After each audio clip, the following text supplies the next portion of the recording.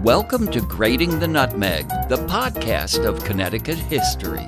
Brought to you by the State Historian and Connecticut Explored, the magazine of Connecticut history. I'm Walt Woodward. It's a brand new year, and what better way to start that year than with a treasure hunt? Join me as Brenda Miller of Hartford Public Library and I explore the treasures of the Watkinson Library at Trinity College with curator Rick Ring. I'm Walt Woodward, and I'm sitting in one of Hartford's really special places with two of Hartford's very special people. One is my co-host today, Brenda Miller, who's the executive director of the History Center at the Hartford Public Library. Hi, Brenda. Hi, Walt. Good to be here. And across from us today, our subject of this podcast is Rick Ring, who is the, give us your title, Rick. Sure, head curator and librarian of the Watkinson Library at Trinity College. Now, the Watkinson Library, I suspect there are many people who know the name Watkinson Library but don't really have an idea about its collections or its mission. And we've come today to really kind of unpack the treasures of the Watkinson. And one of the treasures of the Watkinson is its mission, isn't it? Unusual for any library, but it's pretty special. Tell us about the history and what the Watkinson does. Sure. So the Watkinson is named after David Watkinson, who was an immigrant. He was one of 11 children of Samuel Watkinson. They were prosperous cloth merchants in England in the late 18th century, and they moved to Middletown, Connecticut in 1795. The sons went to New York to clerk for businesses. The daughters tried to marry well, as was the practice in those days. And David decided to move to Hartford in 1800. And he opened a dry goods shop right down on Front Street, traded up and down the Connecticut River, didn't have children, but had many nieces and nephews, and decided to will a certain amount of money to the city for a library of reference in 1856, so right before the Civil War. So this was something that was happening throughout the country. Lots of people were really trying to express their philanthropic impulses by giving libraries, especially to cities. And what did he mean by a library of reference? Sure. So basically, at that time, it was housed in the Wadsworth Athenaeum, along with the Connecticut Historical Society and what was then the Hartford Public Library. Mm-hmm. The Hartford Library Company. The Hartford Library Company, yep. Which became the Hartford Public Library. Right. So the Connecticut Historical Society collected Connecticut history, but you really can't have history in a vacuum. You need resources that track the larger history of humanity. So David Watkinson gave money for what he called a library of reference, supposedly the best books in every subject. And if those of you who recall the world before the internet, we have these things called books that basically are the expression of human knowledge and wisdom. So at that time, it was books that really held what you needed to know. Pretty good name, books. Yes. Yeah. An amazing technology that needs no software. Do they have a Facebook page? Well, I think they have many devotees still. Oh, so the death of the book is a myth that we try to fight. So David Watkinson actually funds this repository that's going to have this wealth of information for researchers at the Connecticut Historical Society, and I guess the people of Hartford in general? Yes, it was intended to be a library of reference for the citizens of Hartford, sited downtown in the Wadsworth Athenaeum, open to all, but not circulating. I mean, you were supposed to come and use the books and newspapers and reference books there in-house. So he gave $100,000 to the city, which today would probably be about $30 million, to found this. Now, the first librarian was actually the first state librarian, J. Hammond Trumbull. Listen, as a state historian and anybody who works on Connecticut history, That's one of the golden names you know, because his name is on almost every volume of the state records, because he also, I don't know how he pulled this off, he was the director of the Watkinson for a long time, right? Yes, right. He was also the state librarian. Correct. It was one of the sort of items of confusion, because you had the Athenaeum, the Hartford Library Company, Right. the Watkinson Library, and the Connecticut Historical Society, and you often had people working for 2 or even 3 institutions of the same institutions at a time. Basically, from the public's perspective, it was one institution. That really radically changed in the late 40s, 1940s, when the Athenaeum asked everybody essentially to leave. And so they were, needed their space.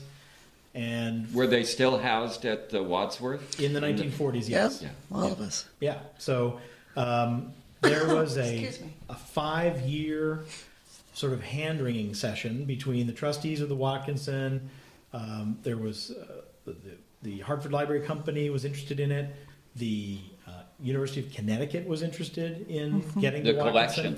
Getting the In the collections. 1940s, the Hartford Public 1940s. Library. So the idea was that the Watkinson got rid of all its partners, but then it was going to look for a home for itself that wasn't the Wadsworth. Correct. It had grown from 12,000 books in 1866 to about 130,000 books in 1949. And it was a massive collection of both sort of garden variety reference books and rare books. So one of the very interested people was Don Engley here at Trinity College in the 50s. He really wanted the Watkinson to come to Trinity, and the board of the Watkinson wanted it to stay in Hartford. I'm not going to tell you the long story. We actually have a book that anyone is welcome to have for free, because we have about 700 copies of them, that was published in 1966, The History of the Watkinson Library. But essentially, they raised enough money to build a separate building for the college library.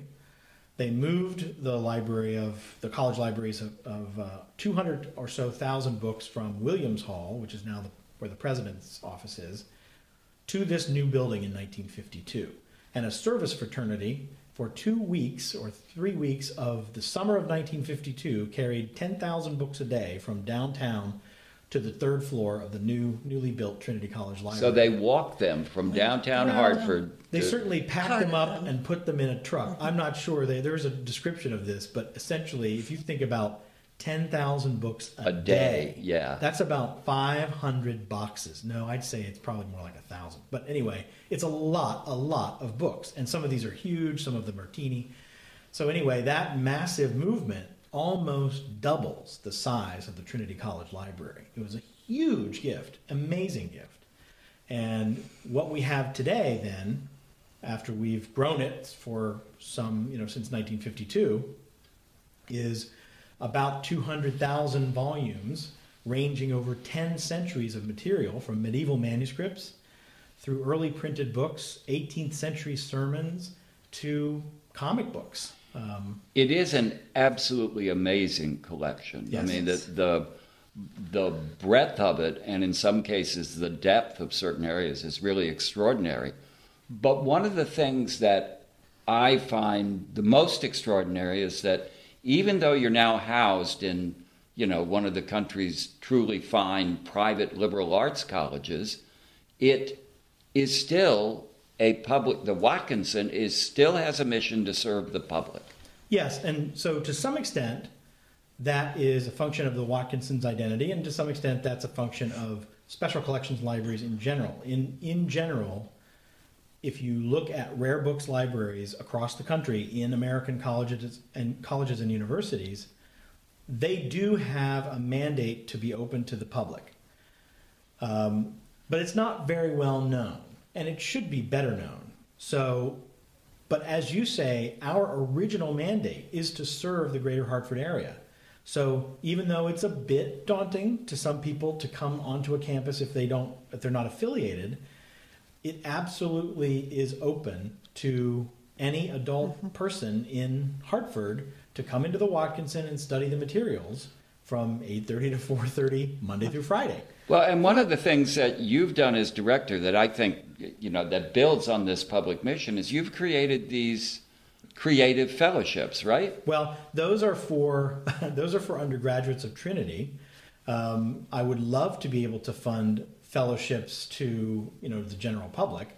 That would be sort of a stage 2 kind of a goal. My idea coming into to this position in 2010 was to really try to engage undergraduates with the rare materials with a kind of a structure that would really entice them to engage with them, not because they had a paper or they had an assignment, but because they were trying to explore on their own, using their own internal compass.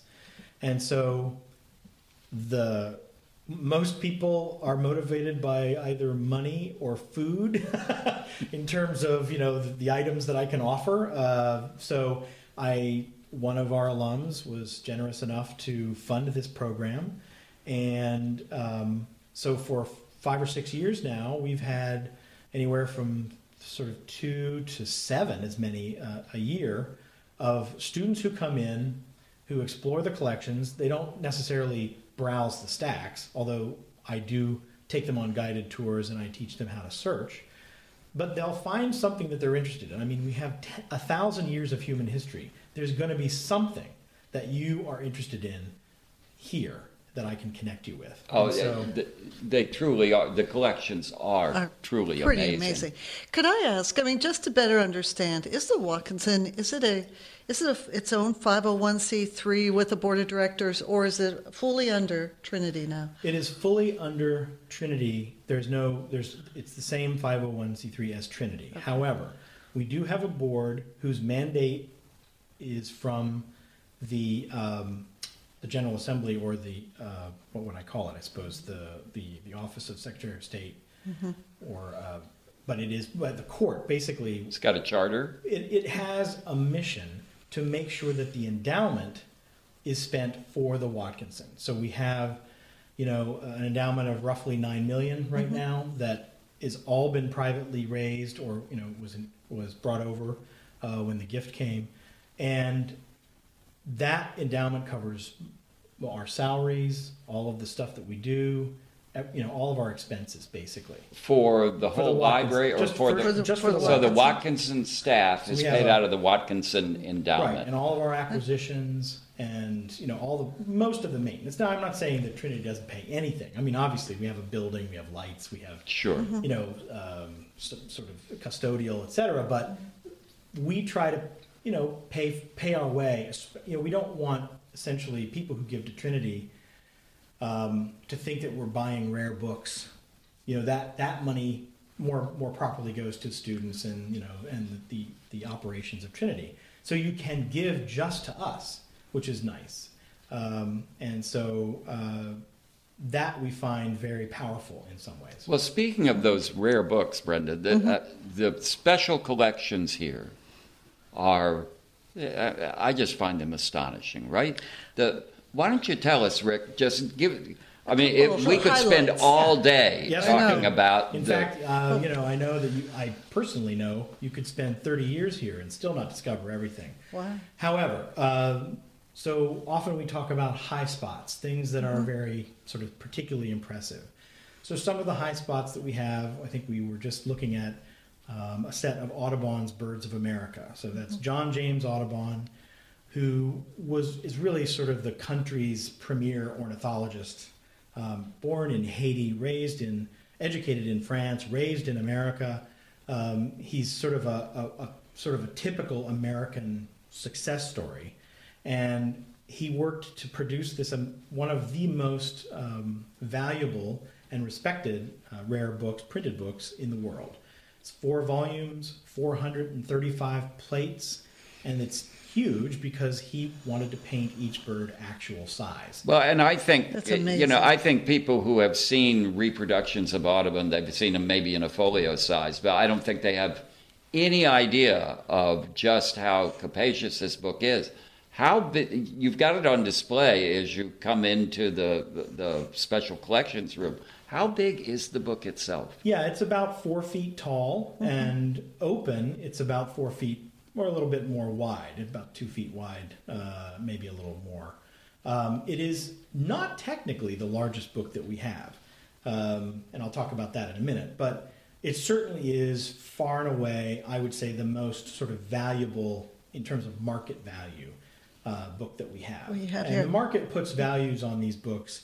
This isn't necessarily the values that we put on these books. We tend to know what the high spots go for because a lot of the newspapers will cover these stories.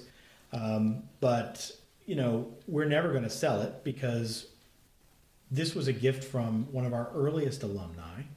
It's been at Trinity since 1900.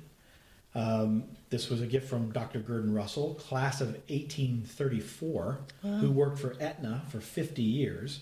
I mean, it is really... I read Gurdon Russell articles when I was in graduate That's school. Right, yes, yeah. Right. So, I mean, you know, it is a Hartford So if it's treasure. 1834, and Watkinson gave the money in 1844, so was this one of the first pieces that came into the Watkinson collection? No. So, am I off here? Right, so the Audubon didn't come in until 1900. Into the 1900s. Russell was a gift. really long-lived guy. Okay. He was class of 1834, but he didn't die till 1909.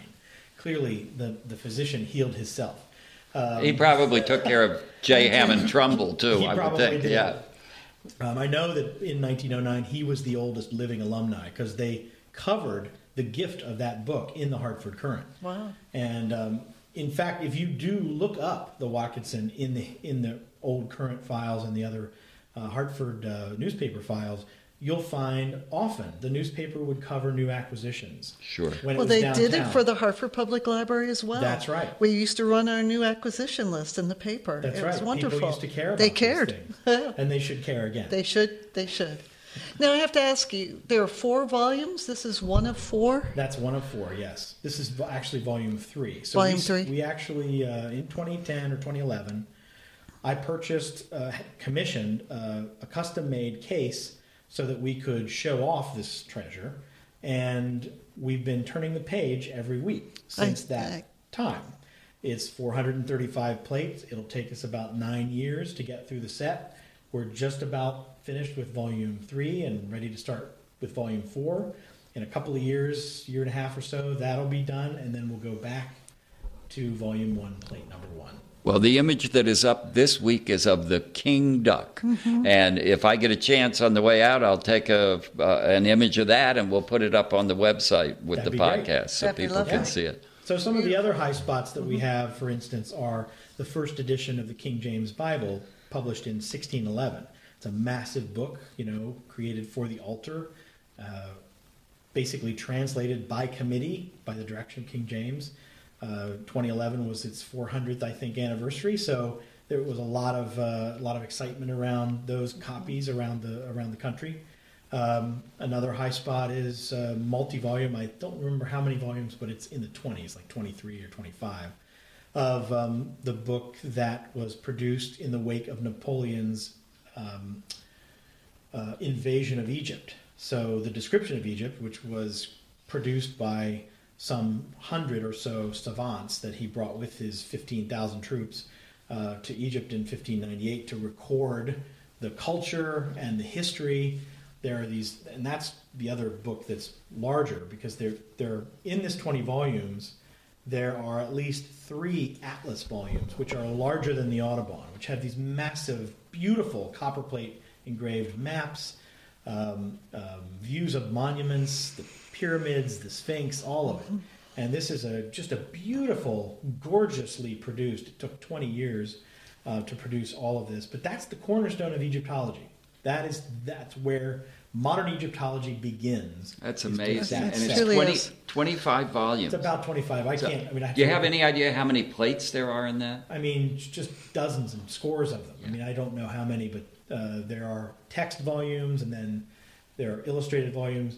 Many people, including Audubon actually, not many people know that there's a 5-volume text set that was issued kind of in accompanying with the plates. And the reason was, you'll never guess why, the reason is that he had to deposit free copies at 6 libraries in Britain.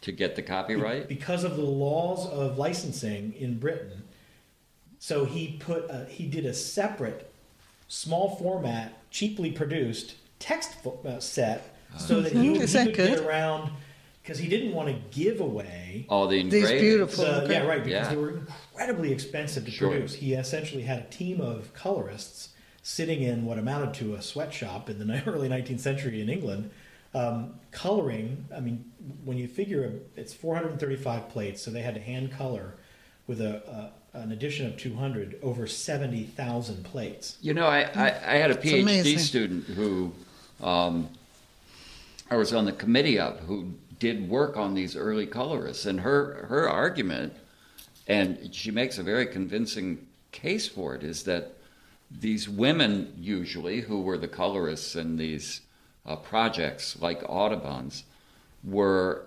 actually natural scientists who didn't get credit for their work because they had to have a tremendous amount of knowledge to color these things accurately. And you couldn't just necessarily do it from even the description of Audubon. You'd have to have a real naturalist eye for what's going on. Well, and we actually acquired from a dealer in Kentucky a few years ago 2 or 3 of the examples that were hung in the shop that the colorists were following. So that has the notes on them. It has, some really interesting, if you're interested in the process, we can actually talk about that at this collection, because not only do we have those, we don't have an original, unfortunately, Audubon copper plate, one of the actual metal plates that the birds were, but we did acquire 2 copper plates from an English ornithology set, John Prideaux Selby. He was a contemporary of Audubon. They knew each other. They corresponded. And to handle these plates and to see the basically from the metal to the proof strike to the finished product is something that you can do here at the Watkinson, because we have the collection. That's wonderful. Do you find people do it here? I mean, would you say the Audubon is one of the more popular pieces in the collection? It is certainly the most well-known. And we have an ornithology collection of some 8,000 or so books going, 3 centuries back. We have a great collection of ornithology and natural history. Yeah. And we have, some acquisitions money to acquire, books that come up that we lack, that come up on the trade. I'm sorry. Go ahead. Do you find you're part of the school process where you're hosting classrooms on a fairly consistent basis, coming in here to look at these collections? We have 100 classrooms a year. Okay. That's one every 2.5 working days. So, if you average it out, generally the sweet spot of that is the middle of the fall, the middle of the spring semesters. Sure. But we do programs, we do tours, we do presentations. I'm actually going to be taking a few books tomorrow to show to a Capital Community College class that's a collaborative between the Stowe Center and the Twain House. Mm-hmm. So it's all books on Charles Dudley Warner and the Nook Farm. Well, that's one of those hidden gems you have here that I think we should touch on, just because there is so much interest in your Hartford-specific collections, like the Charles Dudley Warner collection. Right. Can you explain a little about what that collection holds? So Charles Dudley Warner was sort of a colleague and friend of Mark Twain. He's not very well known nowadays, but he co-authored The Gilded Age with Mark Twain. We have most of his papers, I'd say over 100 boxes of Charles Dudley Warner papers. I think that's wonderful. And lots of letters, and so it's a really great archive to kind of get into if you're interested in the history of Hartford. And we have Watkinson family papers, which are very interested, which a scholar in 2006 wrote a book called Rum and Axes about the history of that family in Hartford. Oh, interesting. And and there, I could list another dozen papers. Lydia Sigourney, you've got... We have some Lydia Sigourney papers. Most of those are at Connecticut Historical. There's some other... We have quite a huge collection, too. Right. Because she loved to write letters. She was a letter writer. That's right. She was nothing if not prolific. Yes.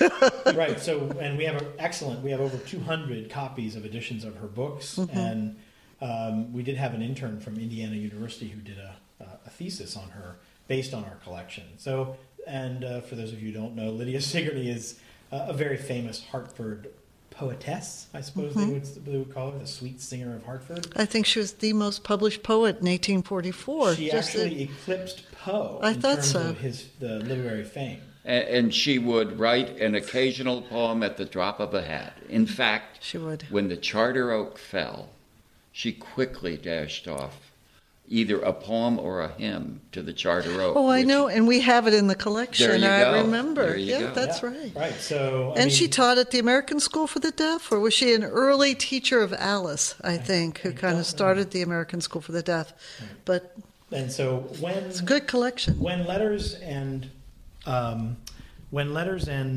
manuscript poems, for instance, or even manuscript articles that Sigourney wrote come up, I try to buy them. So that's, we add as we add pretty broadly to the collections. We don't have a tremendous amount of money to acquire, but we have enough to sort of watch the trade and see what makes sense and acquire it. And to show just the range, let's jump from the 19th century to the dawn of printing. You have some wonderful examples of, I love this word, it took me years to learn it as a grad student, incunabula, which is... Yes, basically it's the Latin word for cradle, and it expresses the idea of, this was the cradle period of printing from 1450 to 1500, where European cities were, and printers were trying to figure out this new technology and make money. And so... most of our incunables, that's what they're called, books printed between 1450 and 1501, are from one collection. In fact, J. Hammond Trumbull's sister inherited the collection from someone. I'm not getting it completely right. I'd have to look at my notes. But that collection came in, almost 200 of them.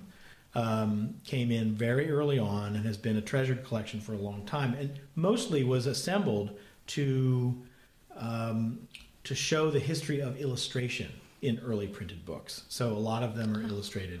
For instance, there's a one of the most famous, some people call it common, rare books is called the Nuremberg Chronicle. And so this was a chronicle of the history of the world printed in Nuremberg in 1494.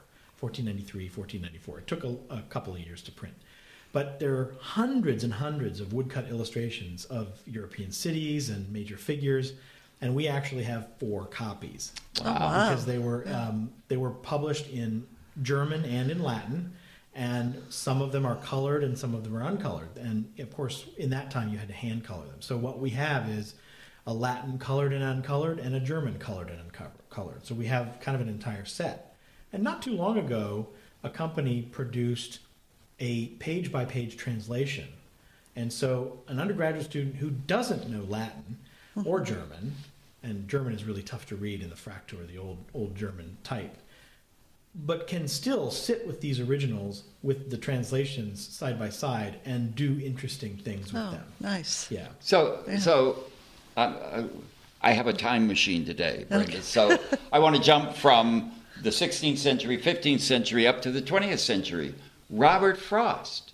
Yes. You have a lot of Robert Frost material here. Mostly because Frost was a friend of one of our, I'm not sure if he was an alum or a donor. Again, the stories are legion, and it's hard to keep them all in your head. But not only do we have a really lovely collection of editions, lots of them have inscriptions in them from Frost to who he gave them to, and one student actually discovered an unpublished Frost poem in our collection, and it's it's actually announced it on our blog. And we also Frost sat for an interview. One of the Trinity students who worked for the Tripod, the student newspaper, And I think it was in 1964, Frost was on campus, and there's a wonderful interview, which we have on CD-ROM now, of Frost, and they talk about all sorts of things, but it's fascinating to hear him talk about the value of a liberal education. Well, and that's really near the end of his life, isn't it? It is. Yeah, he was, I think, in his 80s. Would you ever make that available online or through the Trinity Library? Yes, I would love to. It's one of those things that it's on my to-do list. I know. List. I can imagine. You know what? That'd be popular. If it were possible, we might take a segment of it and fold it into this podcast. As long as I have the permission of the living alum who gave this interview wonderful. to us. That would be great. I think that would be fine. I think it would be really wonderful, yeah. So do we move ahead to the 21st century? Because I think I'm fascinated by what you're now collecting. Do you want to talk a little bit about this new interest and why the Watkinson for this? So I wouldn't call it a new interest, more like a rapid exploitation of an unexpected opportunity. Okay. So what we're really strong in. What we're really strong in is what I would call the long 19th century, from about America, from about 1780 to 1920. Okay. But then a lot of that has to do with print culture, popular culture. So we have, for instance, juveniles from the time of Horatio Alger, the late 1890s and 19-teens. Just to clarify, when you say juveniles, you mean juvenile books. Correct. Yeah. Books. Young adult. We don't, not actual people. What we have are, stories that were written for boys and girls. Many times they had moral purposes. These were stories that were written particularly to teach them how to become good people. And so what that morphs into over the course of the 20th century, starting in the teens and 20s, is a young adult literature that increasingly becomes young adult focused. That is not paternal, but more entertainment. So, for instance, the Hardy Boys, Nancy Drew, there are hundreds, actually, of series that are produced in the early 20th and mid-20th century by almost one man, this guy Stratemeyer. Okay. So, not many people knew this until the 70s. Huh. And so... same person did the Hardy Boys and Nancy Drew? What he did, it's called the Stratemeyer Syndicate. He would hire young journalists and writers. He would send them plot outlines. They would write, and he would have them sign the literary rights over to him. So he and his wife and a couple of people in these offices in New York produced hundreds of millions of books under these pseudonyms by buying the literary rights outright from people. Absolutely fascinating. And it is one of the least well-known kind of cultural facts of the 20th century youth culture. Next, you'll be telling me Harry Potter was a Stratemeyer. No, I think that was legitimately written by her. But honestly, it's amazing because you're talking about the Bobbsey twins. Well, I you're wonder. You're talking about the Dana girls. Not Nancy Tom Drew, Swift. Tom Swift. Tom Swift? Yes, every treasured. But that's not to say they weren't. Isn't that interesting? No, but I'm familiar with Nancy Drew and the Hardy Boys and the Bobbsey twins, and I'm sure there are others out there that would come. Tom Swift and his magnificent flying machine. Right. Oh, now that's starting. But early on, it was the Rover Boys, and it was many series of adventures, right? And it's this one man and his essentially the syndicate that he would hire writers. He'd basically tell you the chapter name. He would tell you what happened. Then you were to write the dialogue. And so he would outline every chapter, what the plot was. And then he would send that to you. You would write the book, send it back. He'd give you $50. This is in the 20s. And so what do you So a lot of women probably. So I only So do you have a full collection of these series? So we did have a gift collection of about 800 volumes of these series that came from the Southwest. That started the sort of 20th century pop culture interest, when did that gift come into the Watkinson? 2 or 3 years ago. Okay, so during your tenure here. Right. Yeah. So this came up on a Rare Books listserv. Someone said, this collector is looking for a place for her study collection of Hardy Boys and Nancy Drew and other things. And I was the first one off. I mean, there were 6 institutions that were interested, but I answered first. And so she sent them however many boxes to us. We were delighted.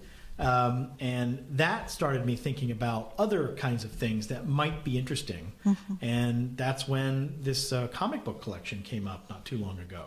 And this is nobody who's attached to Trinity, but he saw kind of what we were doing and needed space in his home and decided to give us about 10,000 comic books from the 80s and 90s, which we are processing now with volunteer help. So that, to me, that's a kind of another generation of print culture, American popular print culture, that has had a tremendous effect on American popular culture. Obviously. So do you see these as precursors to graphic novels? Are they a category of their own? Are they?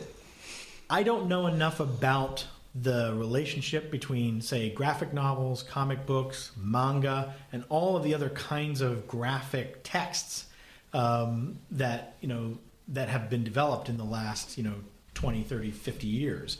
I do know that comics have had a huge following for decades. There's terminology, there's a tremendous fan base. So I figured, why not start with a relatively small collection? 10,000 sounds big, but there are massive collections out there. And I did send a little note out to other institutions to see how they handled these things. And everybody's kind of does similar things with these. And so I just wanted to get into the game at a scale that was handleable for for us. So. And have you had students working on this, the comic books? Not yet, because we haven't. We have to have an inventory before we just got the gift, in August. Mm-hmm. So we have to have an inventory before we actually loan them out and tell people what we've got. Mm-hmm. But I do know that at least one undergraduate here who's in the American Studies department is doing her thesis on representations of Captain America since the 40s. So it's that's good stuff. Of, it's good stuff. Yeah. How patriotism and heroism and masculinity is represented in pop culture. That's really interesting stuff and pretty relevant for today's issues that are coming out every minute today on Facebook. Absolutely. Wow, it's fascinating. Isn't this wonderful? I just want to move in. I'll just stay here and go through. We'll put you to work collection after collection. We'll turn a page every day. That's right. Yeah, that's right. I'll be the resident You'll be the page turner. Page turner for the Watkinson, my retirement gig. How's that? Another of the things that absolutely astounded me was the number of songs you have in the collection. I wanted to talk about that. You had a wonderful librarian here at one time too that wrote a book or collected musical history of Hartford. I think that was Margaret Sachs. I think it was. Yeah, the names. So I think we have. It's hard to count these things, but we say generally 20,000 pieces of sheet music, and so some of those are bound in volumes. Some of them are just in boxes loose. We have I would call a rather daunting card catalog file that is your entree. But we do have, and we also, by the way, have over 10,078 records, and we have phonographs to play those records on. Wow. So, it's what we're really dedicated to is encountering these objects in conditions that are as close to when they were created as possible, and preserving them as such as well. Now, do you? This brings up a question that I think special collections people all over the country are thinking about now: is the preservation of these technologies over time. It's great that you have the ability to play 78 discs as they were recorded, but what do you think down the road? What happens to these collections when the needles finally give out on the old Victrola? Well, you can actually still buy needles for Victrolas. So I think there was a piece on NPR at one point that basically said that everything humans have ever invented, somewhere somebody's still doing it. Nothing goes away. I mean, whether it's blacksmithing, whether it's whatever it is, somebody's using it somewhere. So that kind of gives me hope for the whole perpetuity idea, this idea that, well, what happens later? Do you mean I shouldn't throw out my 8-track tapes? Well, you may have to, but that's I'm afraid you're going to have to. If you have to, that's a condition that you're laboring under. It's not about the tapes. And for us, we can't really afford to be, or nor are we interested in being, for many of this stuff, the library of record, the library that says we are going to save these for all time. Right. I don't know that any institution can truly say such a thing. What we can do is be good stewards while we have them. So while they're in our care, and while we've taken the material from the people that came before us, we try to keep them, but also use them. It's a balance that we always have to walk between use and preservation. And for my money, the most exciting thing is to use them properly. So, for instance, when we have a class that we have actually a class at Trinity taught by a professor called Downton Abbey in Historical Context. And so she will show things from England, from the 20s and the teens, from World War I. And when the last time we had that class in, I actually played a recording of Over There, that you would have heard at the time on the machine you would have used at the time. Now, did that thrill the students? Who knows? We can't tell, because honestly, a lot of these students, you really can't tell what's going on behind their faces because they're so used to looking at their phones. However, I think usually we really can say that we've reached them. And certainly parents, when they're here, are very impressed. Grandparents are impressed. Well, all I can say is that the experiences that we offer are legitimate, they're real, and authentic. They do have an impact. They do. And so, and in historical circles now, so much of teaching, the focus is on inquiry-based teaching, which is getting in the primary sources, getting in the collections, and letting students do the work of puzzling out the context. Yep. You don't just feed it to them. You give them the source material and say, you tell us what was going on. Right. I mean, so again, that's a balance. You can put a student in front of a bunch of 19th century letters and they won't be able to read them initially. But if they put the time in, it's interesting how their eyes will start puzzling out what's being said. And it's really interesting to see how they actually begin to understand what's going on. And that's really the key. Now, there's still so many things in the collections we haven't touched on, but are there really important things that we ought to put out on the table for people to hear about, whet their appetites? Well, I would say that if you're interested in the history of this country, if you're interested in the history of this state or the city of Hartford, if you're interested in, literature, if you're interested, mostly Western, but we also have quite a nice collection related to Chinese calligraphy and art, Japanese art, and a lot of the stuff cross grains. So, I have money to buy bird books, but often that will cross grain with our art collections because a lot of people who were interested in birds were interested in drawing birds and then depicting them in their natural habitats, etc. But we have a big Civil War collection that was collected during the war. And, so there are so many things. I would just say, trust me, there's something here for you.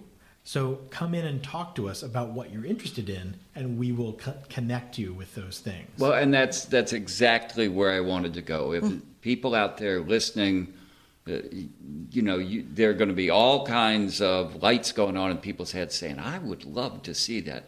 If someone is listening to this podcast and would like to come into the Watkinson and just browse the collections or see something in particular, how do they do it? So basically, you just need to come in. It helps to have an idea that you're coming in because we have a small staff, but you don't need to. We are open from 8:30 to 4:30, Monday through Friday, on the Trinity campus. Most people here can direct you, but we're on the ground floor of the main library.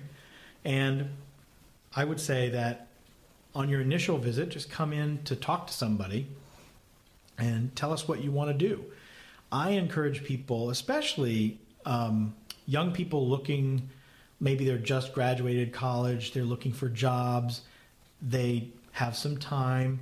Why not come in and do a little project and put up a little blog for your portfolio and show people what you can do? The resources here and the content is just so amazing. And this is one of the reasons why I did that Creative Fellowship program, is to really get people just to come in and to ask some questions and to get some direction towards things that they would be really amazed about. And so that's how I would start. I would just start by coming in or calling. When we have a website off of the Trinity College website, I think it says library, and then there's a little panel that says Watkinson. But there's a lot of information about the collections on there, and I've run two blogs actually, for the last 5 or 7 years, and there's a lot of stuff on those blogs that will, you can search around in. So that, again, just 8:30 to 4:30, Monday through Friday. Monday through Friday. No Any evenings, weekends? No weekends. Yeah, we just do you don't do have the appointments? staff. No, you just can't do it. It's just not. Okay. They have tried that in the past. Sometimes it works, but for the most part, it seems it's just the traffic doesn't support the cost or the expense of staffing it. But if we have more traffic, who knows, And just so people, when they walk in the door of the Trinity Library, before they get to the Watkinson, which is down the hall from the main desk, do they need to stop at the main desk? Is there a protocol with you have to have identification, you have to have a library card? No, only during certain times of the semester, like when there's studying for exams. At the end of the semester, generally, they'll try to limit the people in the building so that as many students as possible can come in and study. But so you can come in.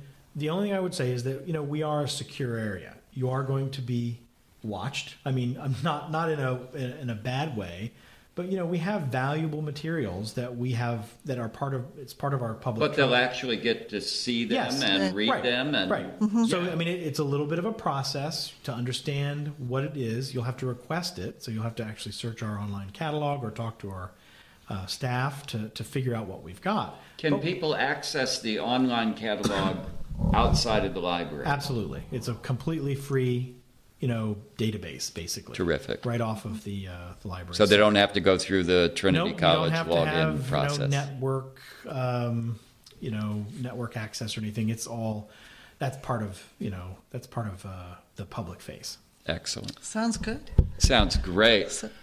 Well, Rick Ring, I can't thank you enough. This has been just a fascinating and really exciting overview of a place I really do think I could come live here. Well, it is very attractive, and I know that from both talking to my predecessors and also just being in the field, there's so many things that you just don't know exist until you start trying to explore, and you'd be surprised at what you find. If you're interested in a topic, and I would encourage you to go to not just the Watkinson, but if you have a college near you, that has a sizable collection. Most colleges and universities have special collections, and they are open to the public. Mm-hmm. So, but I do encourage people to come in, ask questions, and hey, if you have collections that you think we'd be interested in, there's always a possibility of a nice donation as well. So I encourage that. That's how these places are built. One small collection at a time. Well, Rick, I want to thank you. You've been a great neighbor to Hartford Public Library. I mean, we've always enjoyed. We come from the same home, the Wadsworth Athenaeum, and it's an amazing special collections. It's been a real honor to talk to you, and thank you for the opportunity. Thanks a lot. Bye-bye. Bye. Thank you.